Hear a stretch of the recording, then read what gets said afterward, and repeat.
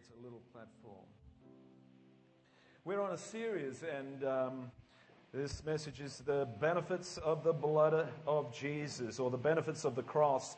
We're trying to get you to a place of faith by Easter, because Easter's going to go off this year. Down at Oxford Falls, they've been praying and fasting. I know Phil Pringle has been praying and fasting.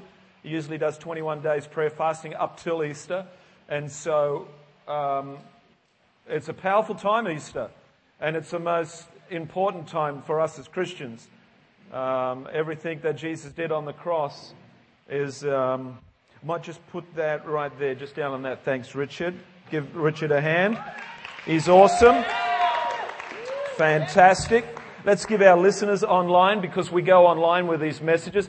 Let's give them a hand. Let's say, yeah, all the best to you, wherever you're listening from. The messages go on the internet pretty quickly, and they go out, and we've got a lot of people listening to us, and they're listening to these messages, and we pray that they are being blessed by them. Great to have Garth back from Africa, and he's going to tell us about that later with a presentation, and so we thank God for his safe return and all that he was able to do through the great team, Pat Arncliffe and the great C3 Oxford team, and they've got some stories to tell, and we're going to let him do that. But if he falls asleep on the front row, we're going to excuse him. Only this morning, because he only got off the plane 1 o'clock this morning or something. I don't know. That's no excuse. Come on, you should be bright-eyed, bushy-tailed anyway, eh? Let's give the Lord another hand right there and say, whoa! God is good. We're coming into Easter. And what is all this blood and guts represent? What does it all mean? And we're trying to get a handle on what the crucifixion of Jesus is about.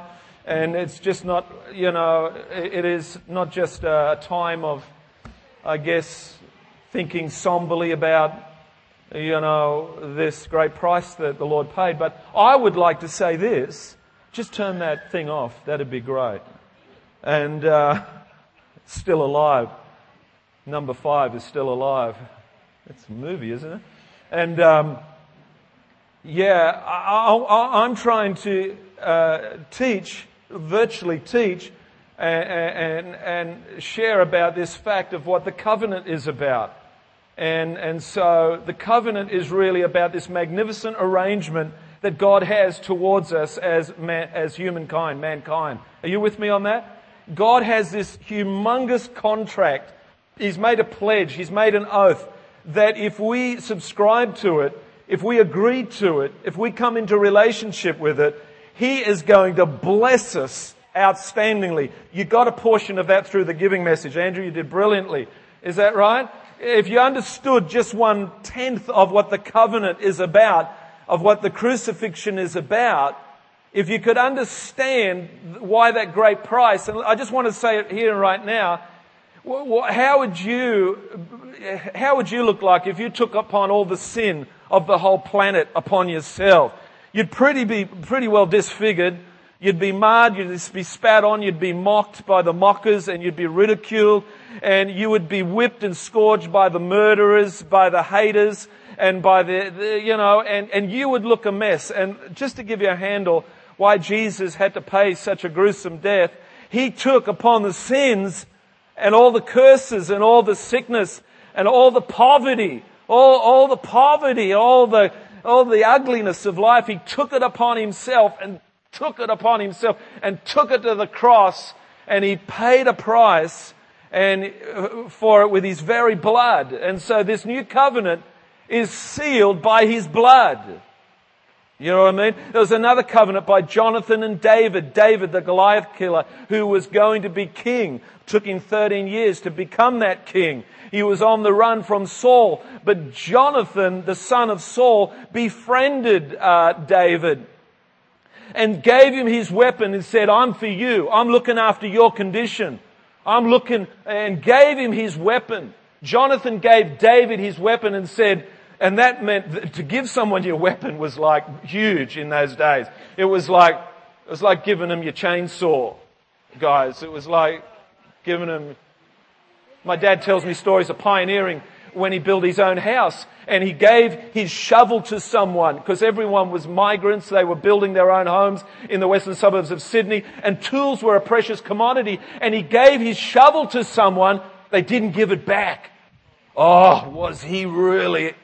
He was really antsy about that. You never borrowed someone's tools and didn't give them back. You were really in the bad books if you gave someone your hammer or your saw or your shovel. You know what I mean? But Jonathan gave this weapon to David and said, I'm going to look after you. That meant that I'm in covenant with you.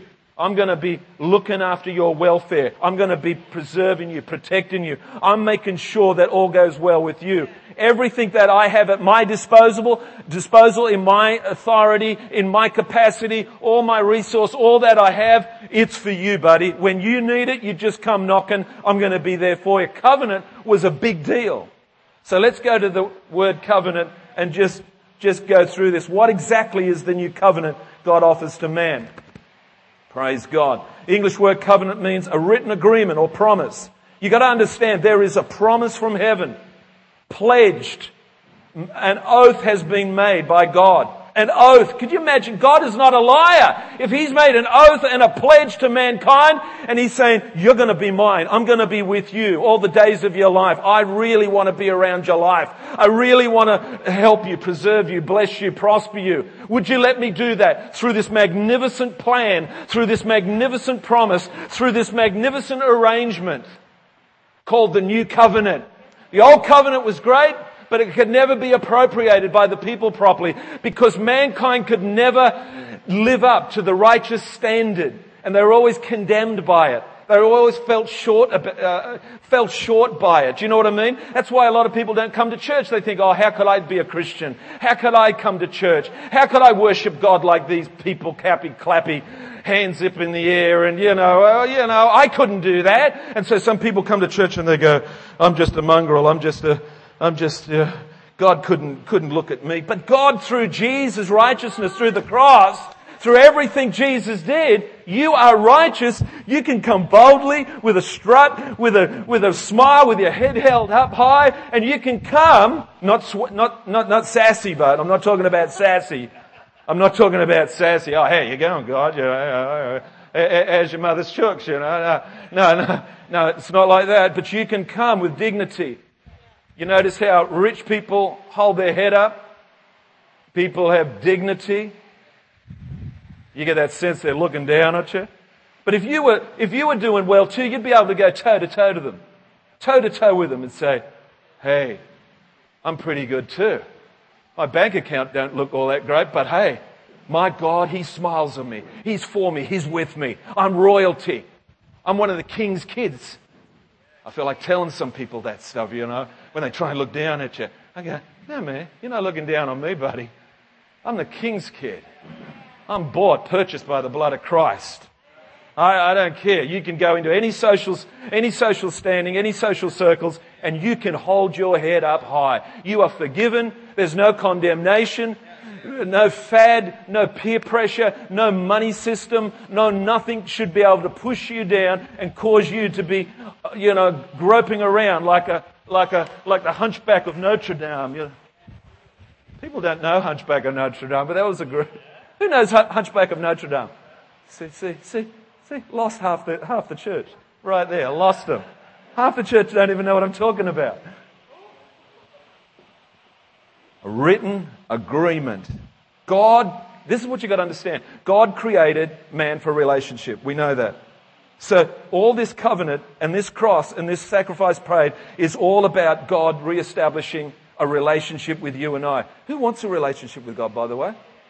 Who's keen to have His smile on your shoulder? Sunshine on your shoulder makes me happy. And what's in the wrong key? Can you sing my key? Set her up for a fall. New covenant. And Jeremiah, we're not going to go there, but Jeremiah 31:31 talks about there's a new covenant coming. This old covenant's not working out. People can't do it. People are not. God knew that people couldn't live up to this righteous standard. And so Jeremiah, the prophet, like fire shut up in his bones. He says this, he says, there's a new covenant coming, guys. It's a magnificent promise. It's a unique arrangement. It's just not a new covenant, which is a contrast of the old. New meaning this is unique. This is just not like a bigger TV set. I'm bummed out, man. I bought my big TV set. The big wide thing, $2,500. Now they're worth $1,000. Now they've got more stuff. You try and put off buying this stuff, but everything keeps superseding. My first big wide TV set cost me $5,000, and the next one cost me $2,500. I'm serious, man. I was there, right there, knocking at Harvey Norman, getting that first thing. I should never have done that. I should have just sat there with my little black and white one and waited for the real deal to come out. The real deal is the new covenant. And I'm so glad we're born and living in the days of the new covenant. You with me? How is the new covenant unique and better than the old? I'm glad you asked. Hebrews 8:6. Praise God. Yeah, can you see that? What does it say? But the ministry Jesus has received is superior to theirs, as the covenant of which he is a mediator is superior to the old one. This covenant is so superior, it is founded on better promises. One of the key things about the new covenant, guys, these promises are far better. And do you want to know why? I'm going to help you realize why. Praise God. The first one, and you'll find this stuff in the book of Hebrews. I'm motoring through, man, because I want this to just, again, to be sort of a teaching sort of. I've got to get you, some of you people, to the cross, but through the cross. But I've got to get you to abiding in the covenant whereby you feel that your Father in heaven, that God Almighty, who paid this great price through Jesus, is so intentional to bless you, not only to be in relationship with you, to be around you, but He so wants to bless you physically, spiritually, materially, socially. He wants to bless you out of sight. And it's all in the new covenant. Say the new covenant. Say it again. Say it again. Let's have a look at a few scriptures and see the dilemma of mankind in the old covenant. If you look at Deuteronomy 5:29, one of the number one huge factors that God does through the new covenant is this. We have a change of nature. A change of nature. Now, the scripture says in Deuteronomy 5:29, it says something, oh, that their hearts would be inclined. This is God saying, oh man, I wish these guys would want to serve me. I wish they would want to do the right thing. I wish they would want to give to me.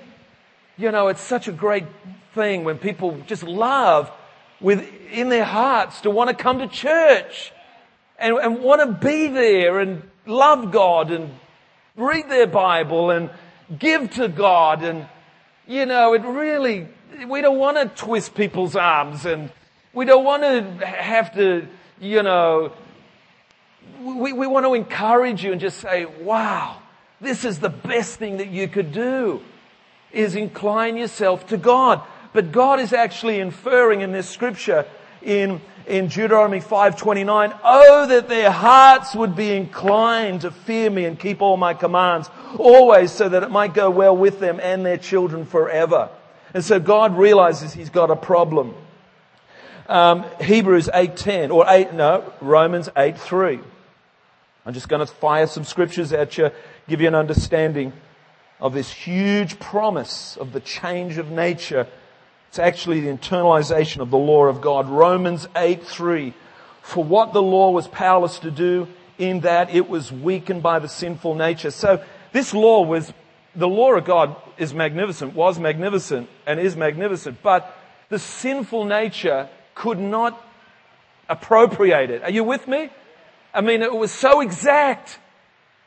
It'd be like this building code. And if you built a house, but even if it was out 1 mil, even if something wasn't built to 1 mil within the ordinance of the building code, you were in deep trouble. And the council were coming down big time on you, shutting your job site down, deeming it a wreck and unfit for suitable habitation.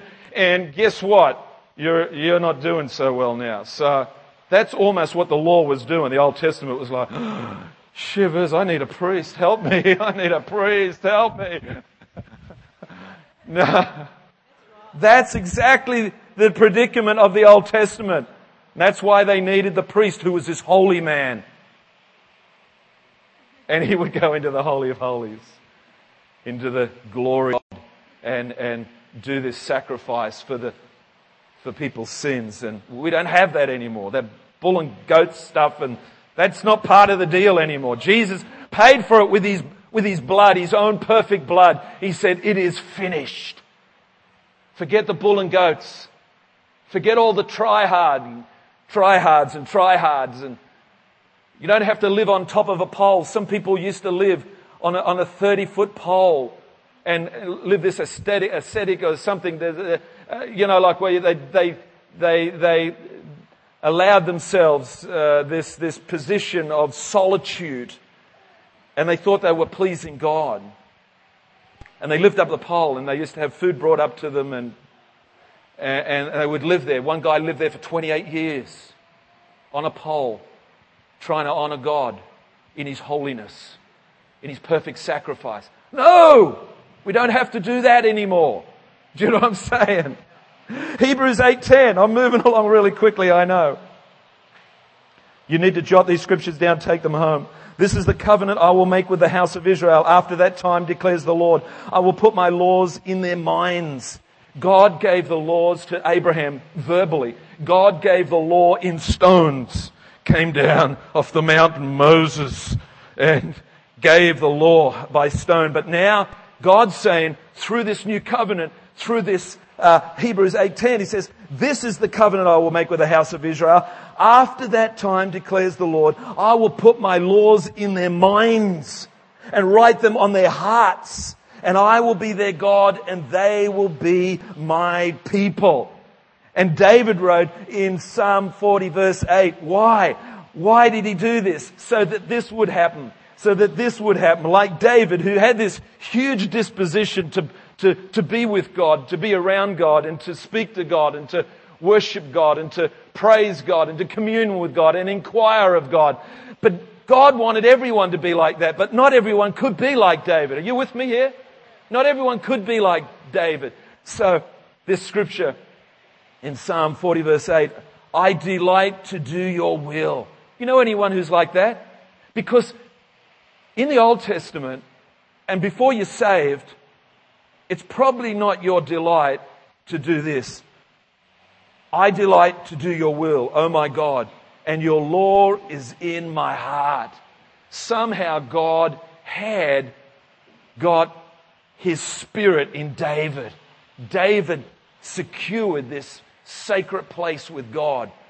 But just one of David, man, that's not going to get the job done. What can I do? What should I do?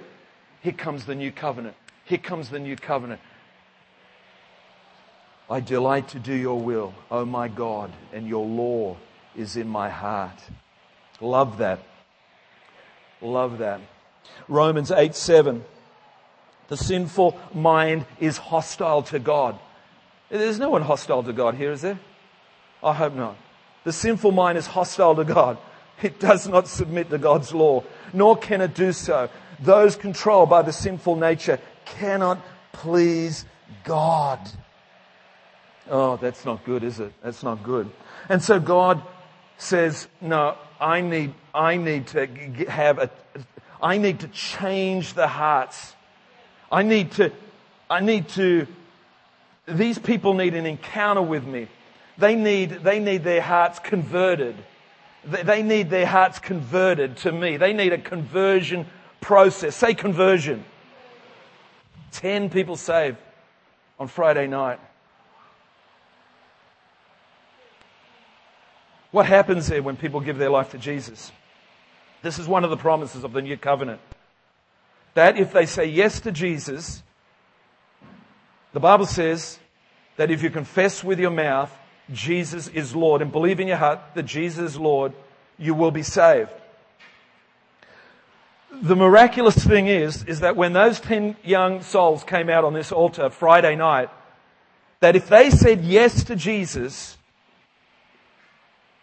that God's Spirit would hear their words of confession, and that the Spirit of God would come in to their hearts, and that they would have a conversion experience. It can happen. Sometimes it doesn't. Sometimes it doesn't. I'll agree with that.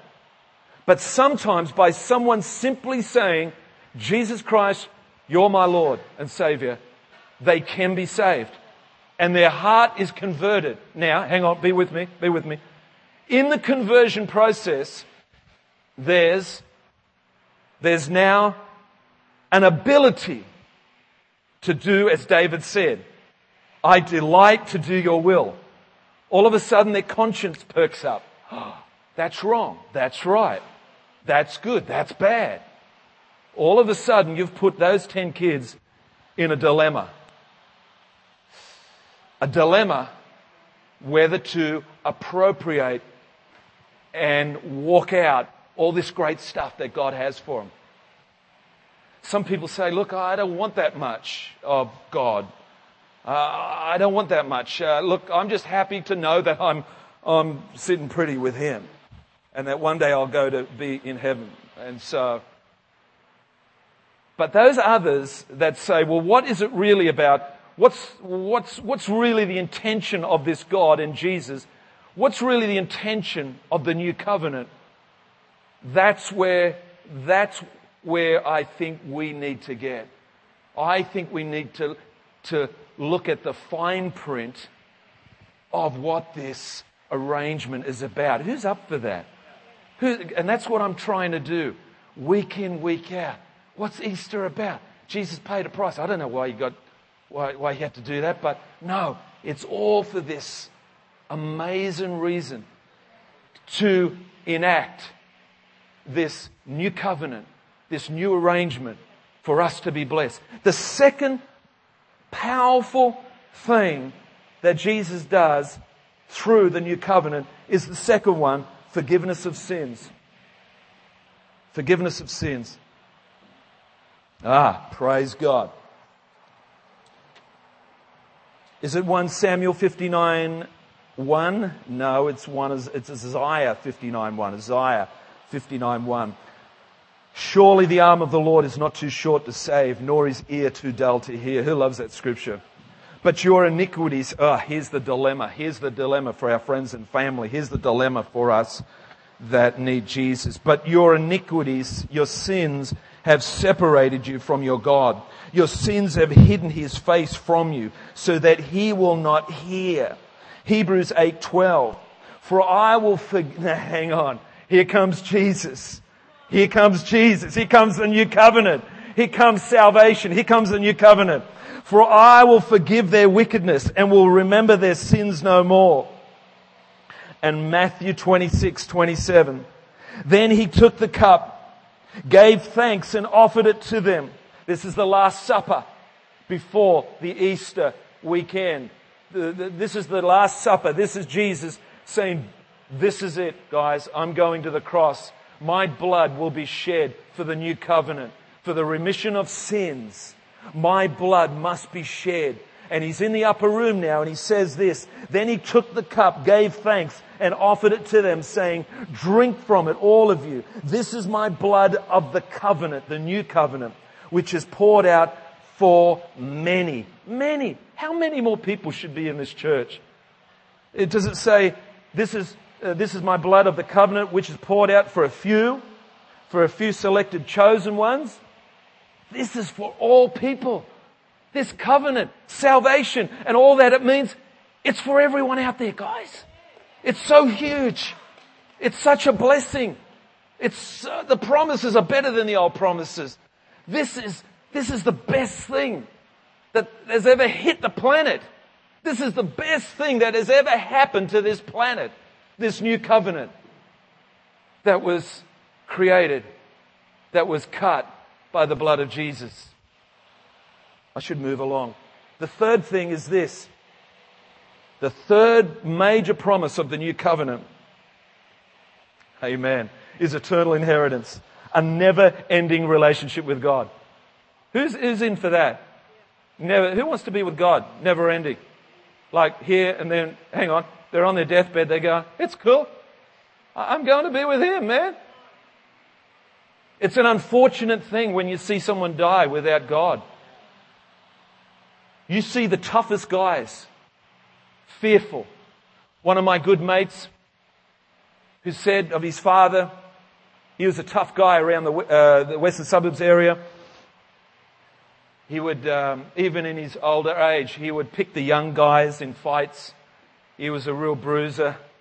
And he was a guy that we would sort of look up to because he could handle himself. He was a tough guy. But it was unfortunate years later when I met up with his son, who was a good friend of mine, and he said, I couldn't believe it. And this guy's not saved. I couldn't believe it. My dad, he died. I said, oh, gee whiz, sorry to hear that. He said, no, but he died and he was so fearful. I'd never seen him like that. My dad was always so tough. But in his last dying hours, he was so fearful of what was going to happen to him in death. I'd never seen my dad. It left such a scarring in my friend's life. He really didn't know where he was going.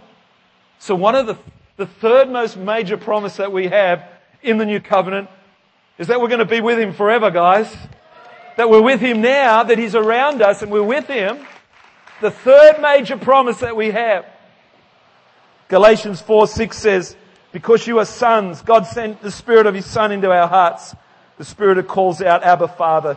So you are no longer a slave, but a son. And since you are a son, God has made you also an heir. We're joint heirs with God. We're joint heirs with Christ. We're seated in heavenly places. All that God's is ours. The cattle on 1,000 hills that Andrew mentioned. All the gold and the silver, all the joy, all the peace, all the righteousness, all the victory, all the health. It's ours. Because what happened on that day when Jesus paid for His life? What happened is that He paid all this stuff for us.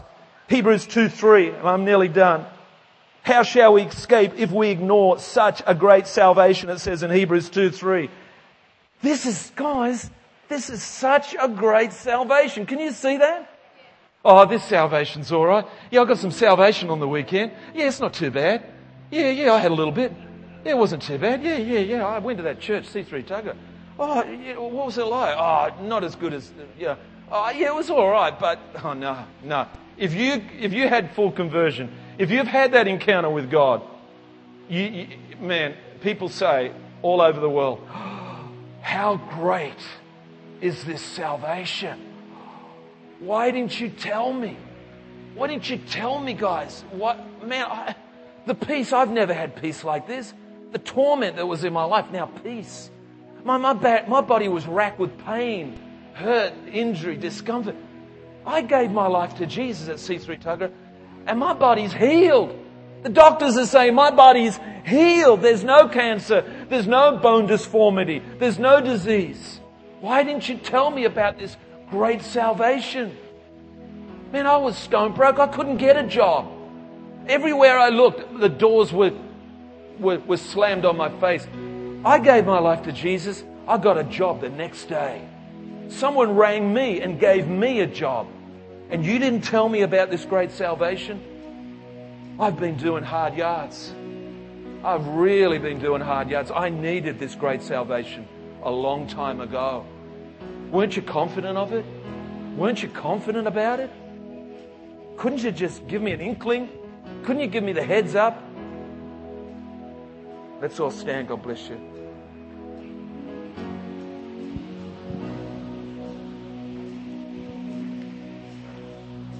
I'm done. The old covenant law commanded good things, I've got here. The old covenant law stands, and we keep reading it because it's still true. We keep quoting the Old Testament. People says, oh, the Old Testament.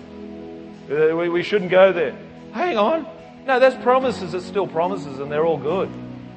But the new covenant, the promises are better. The old covenant law commanded good things, but only the gospel, say the gospel, could fully confer them. The righteousness demanded by the law was only supplied with the redemptive work of Christ. Through the cross, Lord, you set me free from sin. I'm going to pray right here, right now. If you still don't think it's a great salvation, just close your eyes right now. Through the cross, you set me free from sin. You set me free from sickness. Jesus, you set me free from the devil. Lord, you set me free from poverty. You set me free from the curse of the law. That law that I couldn't attain to, that I couldn't please. That law that would judge me unfit to be in your presence. Jesus, you've made a way for me. Set free from us. You've been set free from yourself, from your nature that didn't want to delight in God. You've been set free from yourself, your nature, your sinful nature. God has given you the power inside your very heart. God's Spirit has been poured into your heart. You have the ability and you have the desire and the motivation to please God. Who believes that? You've been set free from the world, Colossians 1:13. For He has rescued us from the dominion of darkness and brought us into the kingdom of the Son He loves. Lord, you have rescued me, my family, my wife, my children, my husband. You've rescued us from the dominion of darkness and brought us into the kingdom of the Son He loves, in whom we have redemption, the forgiveness of sins. Lamentations 1:9 says that Israel, she did not consider her destiny. She did not consider the covenant. Therefore, her collapse was awesome. Jerusalem had an awesome destiny, but her failure to consider it led to an awesome collapse. And the last thing I want to say to you, the covenant is all about love. How do you live in the covenant? You feel the love, man. You get into that love. You walk in the love. The covenant is all about the great love of God towards humanity. So, Father, we stand as a church.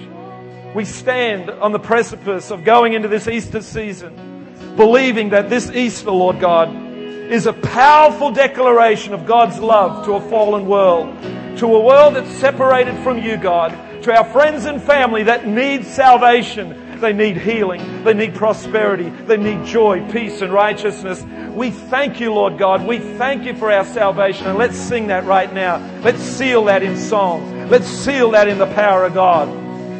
Because you're with me. With me, Lord. Because you're with me. Because you're with me, my Lord God. Because you're with me. Because you're with me, my God. I will not fear. Through the new covenant, you're with me. Your presence is around me. Because you're with me. Your love is towards me. I receive your love. Because you're with me. Jesus, I stand in the love